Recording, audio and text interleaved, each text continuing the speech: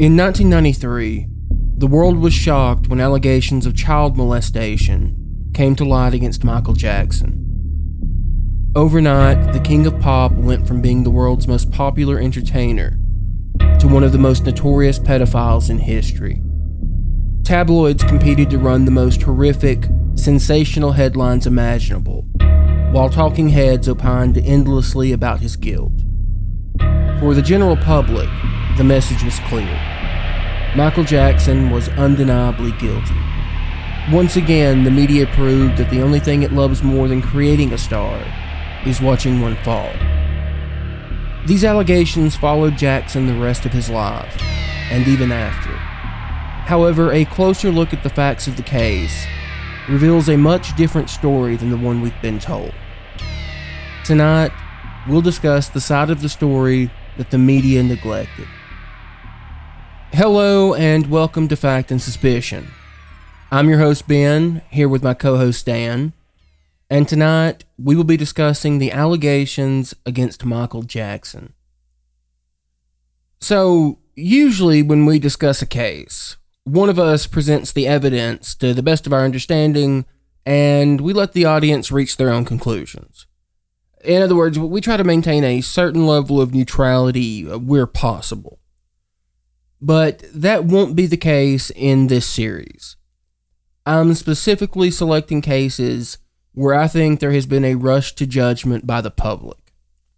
I genuinely believe that Michael Jackson is innocent. I think the evidence is overwhelming, and my goal is to convince you that I'm right. I'm advocating for a particular position, and just want to be clear about that up front. Also, this will be another multi-parter. We decided that covering these accusations in any real detail would require us to split them into multiple episodes. I'm hoping it won't take more than 2, but I can't make any promises. And with that out of the way, I think we should just get started.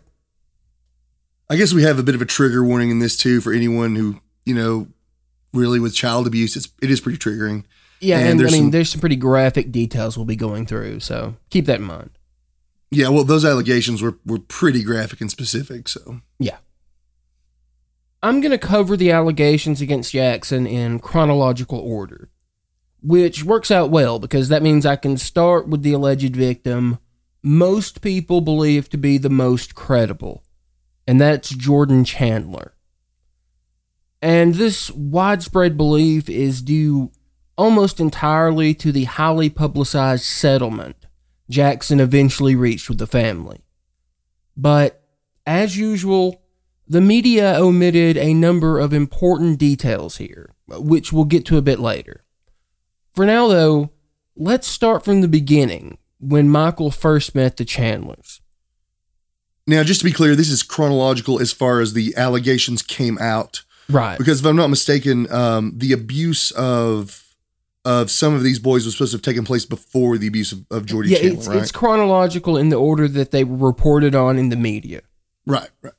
So we'll start with Jordan Chandler and then cover the Gavin Orvizo trial in 2005, and then we'll discuss the allegations made in the Leaving Neverland documentary. Okay. So in May of 1992, Michael's car broke down in Los Angeles, and he contacted a car rental service owned by a man named David Schwartz, who was the stepfather of Jordan Chandler. Now, Jordan was a huge fan of Michael's, so Schwartz offered Michael a deal. He'd provide his services for free if MJ would agree to call Jordan. Michael agreed, took down Jordan's number, and left. A couple days later, he made good on his promise and phoned Jordan. He ended up forming a friendship with the boy as well as with his sister Lily and their mother June, and kept in fairly regular contact with them while touring. He would call them about once a month or so. And just to be clear, June herself says that she was present for every single phone call. That has got to be overwhelming for, a pretty normal LA family, right? Yeah, no question. I cannot imagine, because Michael Jackson was probably the most famous person on the planet at On the the time. planet. Yeah. I mean, Yeah. the only other person who came close in 93 was Michael Jordan, and his popularity was mostly confined to the United States. Yeah, I can't imagine, being like, how old was Jordy at the time? 8 or 9? I believe he was 9 at the time. Yeah, getting a call from this, superstar at the time, that would be really insane. Yeah, no question. Now, over the next several months, the Chandlers became a regular part of Michael's life. On top of repeated visits to Neverland Ranch, Michael took the family on a number of all-expenses-paid trips. He flew them out to Las Vegas for his show and put them up at the Mirage. He took them to Monaco for the World Music Awards, and then on a 3-day vacation in Paris where they visited Euro Disney. And it wasn't just lavish trips either. Michael basically became part of the family. When he was in town, he would routinely join them for dinner and sometimes even stay the night. June would wash his clothes for him. He was with them so often that the media began referring to them as Michael's secret family. Now, Jordy's dad was not part of all this, right? Not the yet. parents are divorced? Yeah, they were divorced, and he was not part of this yet. Like, he didn't go on the trips with them and such. Right, okay. He was mostly, as we'll discuss later, he was a bit of an absentee father. Yeah, that's what I thought. I was just trying to clarify. I wasn't positive on that one. Right. Honestly, that's exactly what I have next to my notes. We were just about to get to Jordan Chandler. So it's around this time that Jordan's biological father, Evan Chandler, joins the story. Despite being, as I mentioned, a bit of an absentee parent for years, he suddenly decided to be a father, which, I'm sure had nothing to do with his son's recent acquaintance with a billionaire. Evan was a dentist with aspirations of being a screenwriter, and just didn't have much time for Jordan prior to Michael's arrival. I think he was probably pretty jealous or just wanted some of that money. Well, we're going to get to that. In fact, there's good evidence that it's both. And just a bit of trivia here. I say he was an aspiring screenwriter. He actually does actually have a writing credit on a pretty popular 90s movie, which was Robin Hood Men in Tights. Oh, yeah, that was pretty funny. I liked it. Mel Brooks, who produced it, was a patient of his. Oh, okay. Well, he should have had... You'd think he'd have some money then if he was trading, famous Hollywood directors and actors, right? I suppose so, but as we'll discover, he wanted more. So if his sudden interest in his son was the first red flag, then the second, I would say, is that it was only 8 days after meeting Michael that Evan first decided Jordan was being molested. And his explanation for his suspicions don't really make much sense. For example, he claimed that Michael buying Jordan toy soldiers somehow indicated sexual abuse, because apparently Jordan was too old to be playing with toy soldiers. That's a really strange observation to make, I think. And I don't necessarily think that, 9 years old is too old to be playing with toy soldiers either. But yeah, I mean, I agree completely. And that's not even the oddest observation he makes, actually. So at one point, he told June that he was afraid Jordan might be gay. And June told him that she didn't think so, but, wouldn't mind if he were. And somehow, Evan interpreted this as June admitting that Jordan and Michael were in a relationship and that it was okay. That seems reaching. Well, I mean, it's beyond reaching. I mean, I suppose to some degree, it probably has to do with just the general attitude towards homosexuality at the time. But even then, it doesn't really explain that Herculean leap in logic. I don't think so, but I'm not ready to write it off yet. I mean, he could just be a very paranoid father, I suppose. Yeah, I think that's fair, at least at this point. But here's where the jealousy we mentioned starts.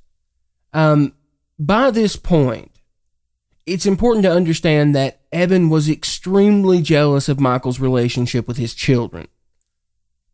He didn't want much to do with his kids, but he was still infuriated by the notion that they'd rather spend time with another man than with him. So when Jordan refused to call him on Father's Day, which, by the way, his father demanded that he do, he took this as proof that Michael was destroying his family. And I mention this because it's important to understand the context in which he decides that Jordan is being molested. Not even Jordan's repeated denials that Michael ever touched him would dissuade Evan by this point. And I think that's mostly because, as we'll see, this was never really about Jordan at all. It was about an angry man who was seeing dollar signs. And I know that seems harsh, but Evan admits as much himself in a series of recorded phone calls with David Schwartz. Can we go ahead and play that and then we can maybe discuss it a little bit? Because I'm really interested to hear this. Yeah, definitely. And I want the audience to listen to this and ask yourself if this sounds like a man who genuinely believes his son was molested. This man is going to be humiliated beyond belief. He will not believe it. He will not believe what's going to happen to him. Beyond his worst nightmares. Sell one more record. This attorney I found, I interviewed several, and I picked the nastiest son of a bitch I could find. Once I make that phone call, this guy is just going to destroy everybody in sight. Any devious, nasty, cruel way that he can do it. And I've given him full authority to do that. It'll be a massacre if I don't get what I want. If I go through with this, I win big time. I will get everything I want, and they will be destroyed forever. They will be destroyed. June is going to lose Jordy. She will have no right to ever see him again. Yeah. That's a fact, Dave. That's what's going to happen. Michael's career will be over. Does that help Jordy? Michael's career will be over. And does that help Jordy? That's irrelevant to me. So did you catch the way he ended that, Daniel? The last thing said? Right. If it helps Jordy, it's irrelevant to him. That's irrelevant to me. That was Evan Chandler's response when asked if his actions helped his son. The son he claims was being molested by Michael Jackson. I'm just going to go ahead and say, if this is a man who does believe that his son has been molested, he's not very concerned with his son. I mean, you can tell if he does genuinely believe his son was molested, then he just doesn't care much about his son. I mean, it's one of the two. No, honestly, it seems that way for sure. This man can't care very much about his son if he says that. Now, I noticed he was talking about how June is going to lose Jordy. Were all of these conversations with Jordy's stepdad? Yeah, David Schwartz. Right. Well, that seems really threatening in that case. Yeah, absolutely. And just to clarify, at this point, June Chandler and David Schwartz were still on Michael's side. That's why he was recording these phone calls. He ended up giving them to Anthony Pellicano, who was Michael's private investigator. That seems like some pretty good evidence for that case. I mean, he just kept saying, if I don't get what I want. Yeah, and it's clear from the very beginning that all he's concerned with is money. And we'll get to that in a bit, just in case there's any ambiguity here about what he wanted. Now, the attorney that Evan referred to in the call was Barry Rothman, who was a special kind of scumbag in his own right. And together, the two hatched the plan that Evan's talking about in those tape recordings, with the sole intent of getting a massive settlement out of Jackson. But here's the thing. Nothing they did would really matter unless Jordan changed his story and admitted to being molested. Because at this point, Evan has denied any molestation, just to be clear. Okay. So on July the 11th, Evan Chandler picked Jordan up for a week of visitation. And it's during this week, separated from his mother, that Evan finally admits to the abuse. But Jordan? Did I say Evan? You said Evan, yeah. Yeah, I meant Jordan. Okay. But the circumstances under which he gave this admission were extremely shady. And I want to point out just one more time that Evan's behavior in no way resembles that of a father who believes his son was molested. I mean, I think that's pretty clear, but just reiterating that. So during this week alone with Jordan, before Jordan admitted to being molested, Rothman and Evan contacted psychiatrist Mathis Abrams and presented him with a completely hypothetical story about potential sexual molestation. They wanted to know if the set of circumstances they described could point to sexual assault. And without knowing any specifics or ever speaking with Jordan personally, Dr. Mathis sent Evan a letter claiming that, quote, reasonable suspicion would exist that sexual abuse may have occurred. Now, as irresponsible as this was by Mathis, and I think we can both agree it was pretty damn irresponsible. Oh, yeah. How can you say that without ever speaking to the victim? It's a good question. But he had no way of knowing that he had just handed Evan Chandler a golden ticket. And while, again, that may seem harsh, that's exactly how Evan Chandler treated this letter. He threatened to take it to the media in an effort to get a meeting with Jackson. Of course, once again, as fantastic as this letter was for Evan, Jordan was still denying any sexual abuse. So it wasn't a lot of good, right? Right. And there were only a few days left of his visitation. So he had to get Jordan to confess by the end of the week, but before he was back with his mother and with Michael.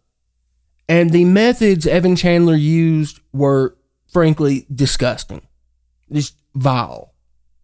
So on the 13th of July, just a day before Jordan was scheduled to return to his mother, Evan took him to his office, allegedly to remove a baby tooth.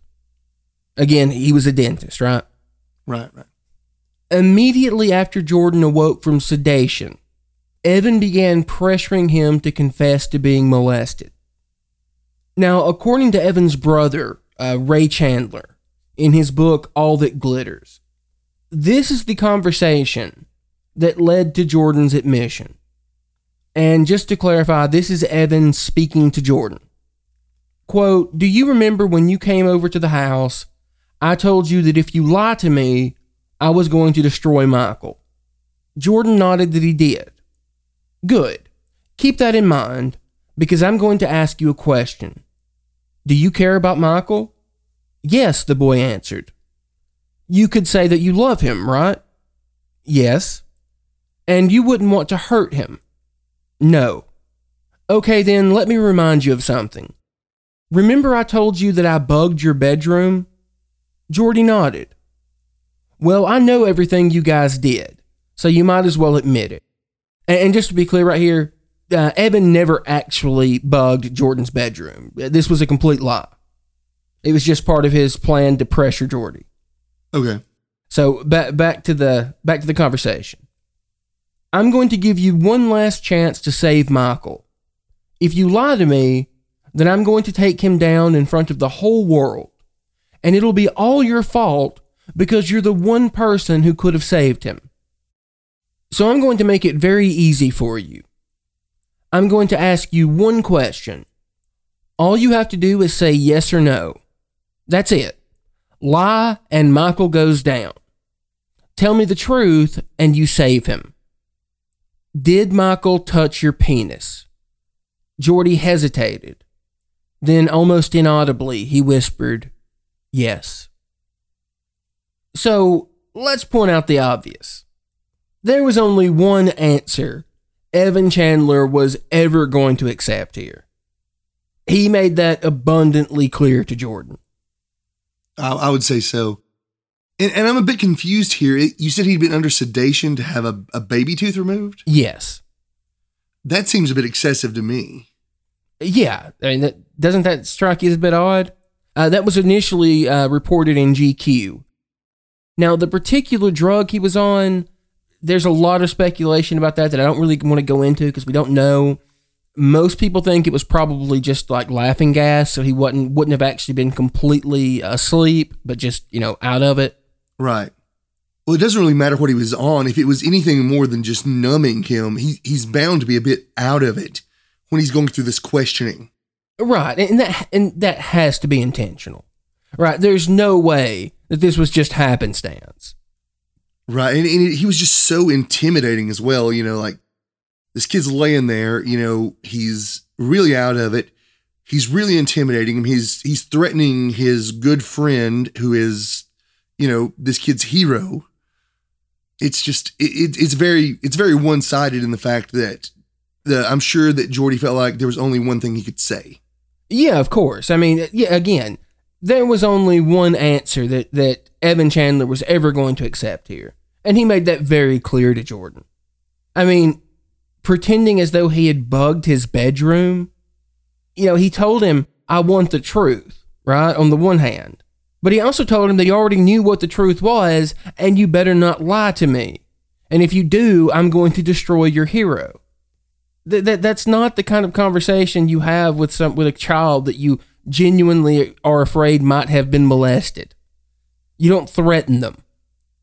No, I just do not understand this guy. Like, if he honestly felt that his child had been molested, this is the worst parent on the planet. Yeah, and it gets a little worse actually, because the book goes on to say that after Jordy says yes, the conversation ends immediately. Evan never asks for a single detail.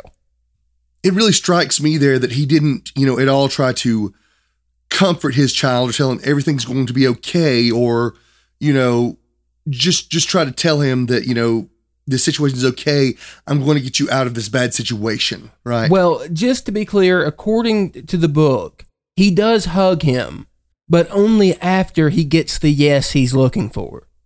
He goes immediately from being this stern authority figure to a loving father, but only after he gets the yes. Now, I'm sorry, if you can hear that and that doesn't strike you as weird, then I don't know what to say. Well, it's weird, but it's also just a terrible parent. Terrible. Oh, and it gets worse, right? Because even after Jordan finally confessed to being molested, Evan didn't go to the police. Instead, he used his son's allegations to target a settlement with Jackson. See, he knew that if he took Jordan to a psychiatrist, that the doctor would be obligated to report the abuse to the authorities, and he didn't want that. So instead, he took the accusations directly to Michael Jackson to work out a, quote, solution without the damned lawyers. Now, I know I've said this plenty of times, but just one more time. Does that sound like a man who thinks his son was molested? If your child was molested, Daniel, would you want to work out a solution with his molester or her molester? No. I would. Honestly, I'll be honest with you. I may not go to the police first. I may go to the gun safe first. Right. But I'm not going to be going after money. Of course not. And just in case you're wondering if it wasn't clear what solution he was trying to work out, well, it turns out that Evan Chandler thought $20 million would solve things nicely. That was his prize for never reporting this supposed molestation to the authorities, which would mean preventing his son from ever getting the psychiatric treatment for his supposed sexual abuse. And it would have to mean that because, again, a psychiatrist would be legally obligated to alert the authorities. Well, how would he even be able to control if Jordy went to a psychiatrist? I guess that's beside the point, right? Maybe, but again, at his age, how's Jordy going to go to a psychiatrist without his parents taking him? Yeah, I don't. Well, you'd think the mom would take him, right? Maybe, but again, the mother. They don't tell the mother this immediately. We're going to get to why that is in a minute, but right now, Evan is the only parent figure around him. I can't imagine not either going to the police or going to the mother and saying, we have to keep him away from Michael. There's something terrible going on, right? Right. I mean, of course, you're absolutely right. But we're going to get to that in a bit. Now, Evan tried to explain away seeking this solution with Jackson by arguing that $20 million would sufficiently punish Jackson while keeping Jordan out of the media. But, man, is anyone actually buying that? $20 million, that's never a small amount of money. But to Michael Jackson, I'm not sure that that's really punishment. Oh, no. I mean, compared to what he already had and what he was capable of earning, no. But just, forget that for a second. Even if even if Evan would get an amount that would be sufficiently damaging to Jackson, what sort of parent thinks that way? What parent would not have already gone straight to the police? Well, the parent that goes to the gun safe first may not, but, Right. I mean, there's a significant difference there between going to the gun safe first and looking for a settlement. Right, going to the banker. Right. Okay, so long story short, Michael rejected this generous offer. And it was only at this point that Evan finally took Jordan to a psychiatrist and got the authorities involved. This also had the effect of keeping Jordan away from his mother. You see, Evan had refused to return Jordan after his visitation, but a court order had just been signed the day before, ordering the boy to be returned to his mother. But after these allegations went public, Evan was no longer required to return Jordan, keeping him tightly under his control. And even when Jordan finally confessed his abuse to his mother, he did so over the phone with his father right next to him. Before this, June believed that Evan had brainwashed her son, but now she joins forces with Evan completely. They're all against Michael now. Well, but she wasn't allowed to ask any questions of Jordan. In fact, the only way she was allowed to see him at this point was if she agreed not to ask him questions about what Michael did to him. Like, it's clear that Evan didn't want anyone else speaking with his child about this. Well, for one, I cannot imagine, for June, when her son tells her that Michael's been abusing him, of course she's going to believe him. Right? I'm not blaming her at all. But at the same time, do we know if Jordy actually told the psychiatrist that he was abused, or do we have access to that? He did, and that actually gets leaked later on, but we'll get to that. Okay. That is, the report from the psychiatrist gets leaked eventually, but we'll get to that later. Now, despite the authorities now being involved, there's an investigation going on, right? The Chandlers were refusing to cooperate with it. I mean, once again, it's clear that they were only interested in a settlement. And, for example, after Rothman left the case due to Jackson filing extortion charges, the Chandlers hired Gloria Allred. Well, Allred gave a press conference where she claimed that Jordan was willing to testify in court. I mean, it seems reasonable, right? Right, but Jordan didn't testify. Well, she was fired immediately and replaced with civil attorney Larry Feldman because they didn't want Jordan anywhere near a court. Now, Feldman then filed a $30 million civil case against Jackson, and this is where the shenanigans really begin. You see, in California at this point, there was no law preventing a civil trial from coming before a criminal case. You see, in most places in the country, under most circumstances, this simply isn't allowed. It's considered a violation of the accused's right to a fair trial, right? And for good reason.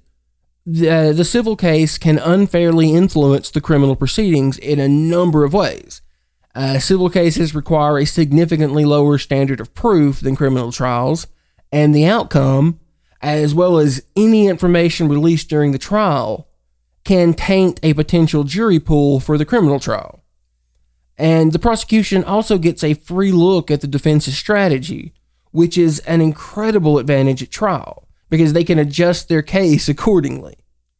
And perhaps most damaging is the fact that Michael's deposition from the civil case could have been used against him in the criminal trial. So Jackson's team was doing everything in their power to delay the civil trial until after the criminal proceedings had finished, like in a non-crazy world, right? And the Chandlers were doing the exact opposite. They were doing everything in their power to force the civil case ahead of the trial. Now, was this changed in California shortly after that? Because I do recall with O.J. Simpson that civil trial took place after the criminal trial, and that was just a few years later. Right, he was changed, and very quickly. And this was this case was one of the key reasons why. I can't imagine why you would ever let that occur any other way. I don't understand why California was that way before. Well, again, in most places at the time in the country, you couldn't. And it's just about universal these days that you can. Because, it can so obviously impact the criminal trial. Like, it's a complete violation of the defendant's right to a fair trial. So that's obviously going to pressure Michael to settle before the trial. Right. See, that was the goal. Like, their plan to force the civil case ahead of the trial wasn't by accident. The goal was always a big payout. And Feldman knew that Jackson would be much more inclined to settle if the civil case could impact his criminal trial. In other words, the Chandlers were using this civil suit as a gun to Michael's head. Now, after some legal maneuvering, Judge David Rothman sided with the Chandlers and denied Jackson's request to postpone the civil trial. And he set a court date for March 21st, 1994. And it's hard to underestimate just how huge of a victory this was for the Chandlers. This alone basically guaranteed that Jackson would settle. And it wasn't even the only factor in Michael's ultimate decision. What else was there? So there's quite a few. So, as legendary defense attorney Tom Mesereau pointed out, Michael Jackson had money-making opportunities all around the world, right? $20 million, as you pointed out a little earlier, while a staggering amount of money to us, was basically nothing compared to the money Michael would have lost in just opportunity cost if he were forced to go to trial. And Sony was pressuring Michael to settle. You see, he had just signed the largest contract in music history with the company. And they didn't want their workhorse tied up in legal proceedings. They wanted him out doing shows, right? And again, this wasn't lost on the Chandlers. They intentionally waited to bring this suit during Michael's Dangerous tour, just to further incentivize a settlement. And it's also worth mentioning that the Los Angeles Police Department had strip searched Michael during their investigation and they photographed his junk. So you probably remember that video that Michael put out where he talks about this, right? Oh yeah, that's that would not be pleasant. Right. Michael was a very private person and he was incredibly self-conscious. So it's not surprising that he was mortified at the thought of these pictures being passed around a courtroom. Now, the Chandlers actually omitted the photos during the pretrial phase, likely because they, didn't match Jordan's description. But Jackson wasn't aware of this at the time, so this was also a huge factor. So yes, Michael settled the case. He paid about $15 million in a private trust for Jordan, and around $5 million between the other scumbags involved in the case. But not for the reasons the media have insisted for more than 20 years. This had nothing to do with silencing a victim or paying off his accusers. And we know this because the settlement was very clear that the Chandlers were free to testify in any future criminal trial. Of course, the moment they got the money, they immediately stopped any and all cooperation with the authorities. Because, just to point out once again, this was never about justice. they got precisely what they wanted from the media and the justice system, which was pressuring Michael for a lucrative settlement. And then they had shit to say after that. That does seem more evident when you're looking at all these facts, because in the past, I remember hearing the media say, well, Michael Jackson settled. Something must have happened. Right. I mean, I'll be the first to admit, I grew up believing that, right? To me, particularly that settlement was always that was just a huge red flag, right? Why would you settle a case if you're innocent? Because the media never told me anything about the civil trial going before the criminal case, or even about the embarrassing state of the evidence. Exactly. And you don't want someone to be able to get pictures of your genitalia in the future through a FOIA request either. So. Exactly. That would suck. No pun intended. And I think it's a crucial point that the Chandlers immediately stopped cooperating with the investigation the second they got that check. I mean, I know that I've been beating this dead horse all episode, but does that sound like the behavior of people who think their kid was molested? I mean, what incentive would you possibly have? Because again, the settlement was very clear. This would not prevent them from testifying in a criminal trial. So what incentive would they possibly have not to cooperate with a criminal investigation against the man they claim molested their son? It actually seems to me like there would be some sort of legal ramifications for not cooperating with the investigation at that point. Well, it's interesting that you say that, because there was actually another law change as a result of this specific case, with the Chandlers refusing to cooperate with the investigation. Today in California, an accuser in a sexual assault case can't pursue a civil trial right away. That is, if you're not willing to testify in the criminal trial, you can't pursue a criminal case. You can't pursue a civil case.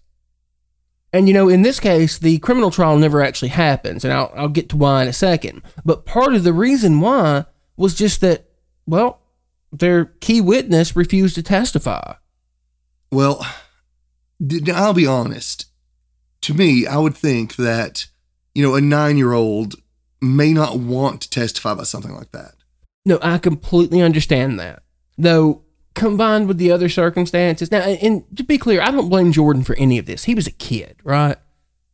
He was a kid who I believe was being manipulated by his father. So I'm not blaming him. And to be perfectly honest with you, I don't think it would have mattered one bit if he had chosen to testify. Because there was a thorough investigation that included multiple raids of Neverland Ranch and other Jackson properties, interviews with hundreds of witnesses, and a multi-continent search for other kids Jackson may have molested. And the authorities, well, they turned up jack shit. Which explains why 2 separate grand juries concluded that the state lacked sufficient evidence to charge Michael. Though, for those who would have preferred a trial, like maybe you'd feel more comfortable had these facts been brought out in a court and, a jury had made a decision, well, you might be interested to know that the Jordan Chandler allegations were actually allowed into the 2005 trial due to another stupid California law which allows for evidence of prior bad acts to be submitted at the time. So all of the evidence from the Chandler case was actually presented in the Gavin Orvizo trial, which we're going to get to in the next episode. They were laughed out of court. Just one question. Did Jordan testify in that trial? No. Jordan was out of the country at this point. Wouldn't it be hearsay if he couldn't testify to back it up? It didn't matter. Okay. They didn't even have to be formal charges, right? If there was even a rumor that you did something, that could be used as an evidence of prior bad acts. That seems insane, but it is insane. I didn't mean to get us off topic, but that just seems really it's important. Yeah. And that's basically it for the Chandler allegations. Now, in part 2, we'll discuss the 2005 Gavin Orvizo trial, along with the Robson and Safechuck allegations, which were featured in the documentary Leaving Neverland. But Daniel, I want to ask you, how different are the facts that we've covered today compared to what you heard growing up or what you knew about this when we were kids? There's a lot of information here that I never heard about before. And this really does, I guess you could say, clarify things about why it was handled this way. And it's a lot less damning than everything I heard as a child. Yeah, I think you're right. I mean, the media's negligence in their reporting on Michael Jackson was just abominable. I mean, for 2 decades or more, really, the media were basically as bad as the tabloids, right? I mean, these allegations that they propagated over and over again, this constant stream of misinformation, is a large part of the reason that Michael Jackson is no longer with us. I mean, can you imagine the mental strain of having a good part of the world believe that you're a child molester? No, that would be really hard. Though I would say if he was still alive when the Leaving Neverland documentary came out, it would be much harder. Oh, God. I cannot wait to get to that. There is so much misinformation in that documentary. There may be that, but I think what makes that documentary compelling is that you have, personal statements from, the 2 accusers, right? Right. I mean, and that's something we never got from Jordy. Yeah, because the moment they got the money, they didn't have shit to say, right? Right. And I honestly feel like even with all this information, I can't say I would feel the same way if I did have that personal statement from Jordy that I could look at. Right. Maybe so. Now, personally, I think with the behavior of the father, that it probably wouldn't change my mind at all, knowing what I know now. But yeah, I mean, at least on an emotional level, that would probably have some impact. And the thing with Robson and Safechuck is, I don't know if you know this, but they defended Michael for years. I mean, as we'll discuss in the next episode, Robson was Tom Mesereau, who was Jackson's attorney. He was his first witness that he brought to the stand in the 2005 trial. Right, I do remember that. Yeah, I do remember that. He was at the time, he was a famous choreographer. He had just gotten off tour with NSYNC, and he actually had a brief affair with Britney Spears. It's what's that song, Cry Me a River? He's the guy that song's about. Really? Yep. Wow. Yeah, everybody thought it was Kevin Federline for years, but it later turned out that it was Robson. Wow. Well, I guess there's a lot to get into. There's your random pop trivia in case anybody was curious. Yeah, but as we'll get into, these allegations from them are so suspiciously timed, and some of the things that once you get the context again of where these allegations come from and what was happening in their lives at the time, it becomes a lot less compelling. I mean, that and the outright misinformation that they spew, demonstrable misinformation. Well, I can't wait to hear that. Yeah, I'll have fun talking about that one because in my mind, that documentary is nothing but propaganda. But I'll let the viewers decide that, or listeners decide that after the next episode. Now, one last thing I'd like to point out, or mention before we close. I think that again there were very good reasons why Jackson settled. Right? He had pressure coming from Sony. He was on tour at the time. There were a lot of very valid reasons. But I also think it was a mistake. And, I mean, Jackson himself later regretted the settlement. I mean, it was the thing that, as we talked about earlier, was one of the key red flags that made most people believe he was guilty. And this is something that his defense attorney in 2005 has talked about quite a bit, that Jackson's legal team, he thinks really... he says that he thinks they were doing what they thought was best for their client, but he completely disagreed, that he should have fought them and he would have won. Well, you have all these other parents because Michael Jackson hangs out with children, right? And you have these other parents that see these big dollar signs, possibly, though I've got to say, maybe it wasn't a mistake in the sense that you settle this, you realize it's going to open you up to further allegations, so maybe you should stop hanging out with 10-year-old kids. Well, I think that would have been good advice. I mean, unfortunately, he didn't take his own advice from Billie Jean. Be careful what you do, because the lie becomes the truth. But I still don't think the evidence in any way suggests that he did anything inappropriate. I think it's a little weird that he built an amusement park and liked to act like a child, but that doesn't make him a pedophile, right? It doesn't make him a pedophile, though. I wouldn't say that the relationship wasn't inappropriate, if that makes sense. I can understand. Well, I'll say this. I can understand why people would think that it was inappropriate.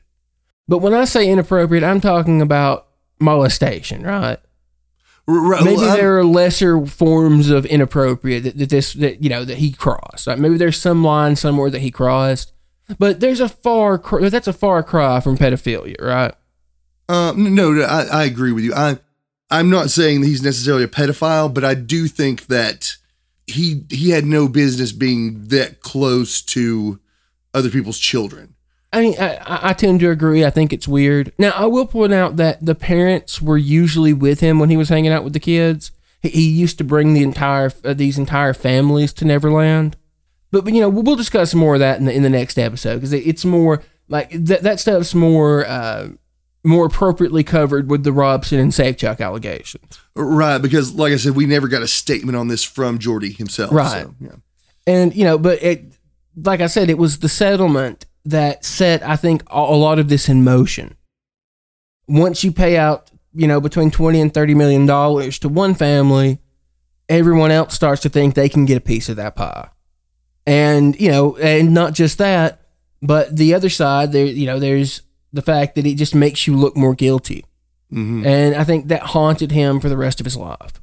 Yeah, and I'm sure you had the media always looking out for anything he did at that point. Oh, of course. And it was a shame, too, because I genuinely believe if he had fought the civil case, he'd have won. I think the evidence was laughable.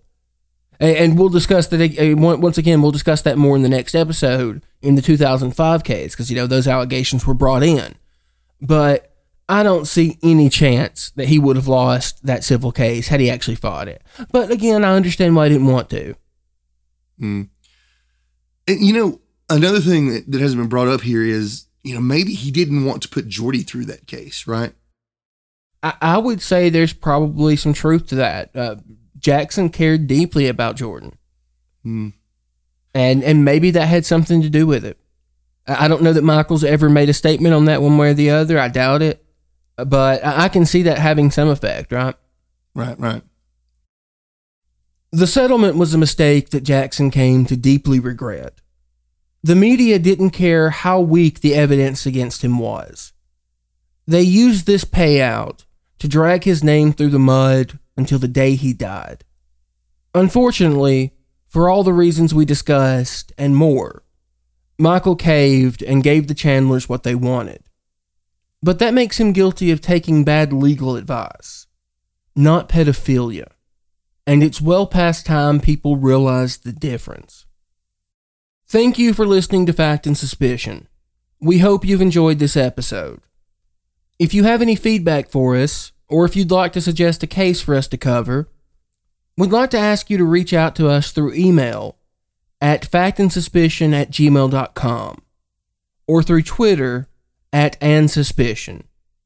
Also, please like and subscribe, and if you have a friend, which I hope you do, maybe share the episode with them.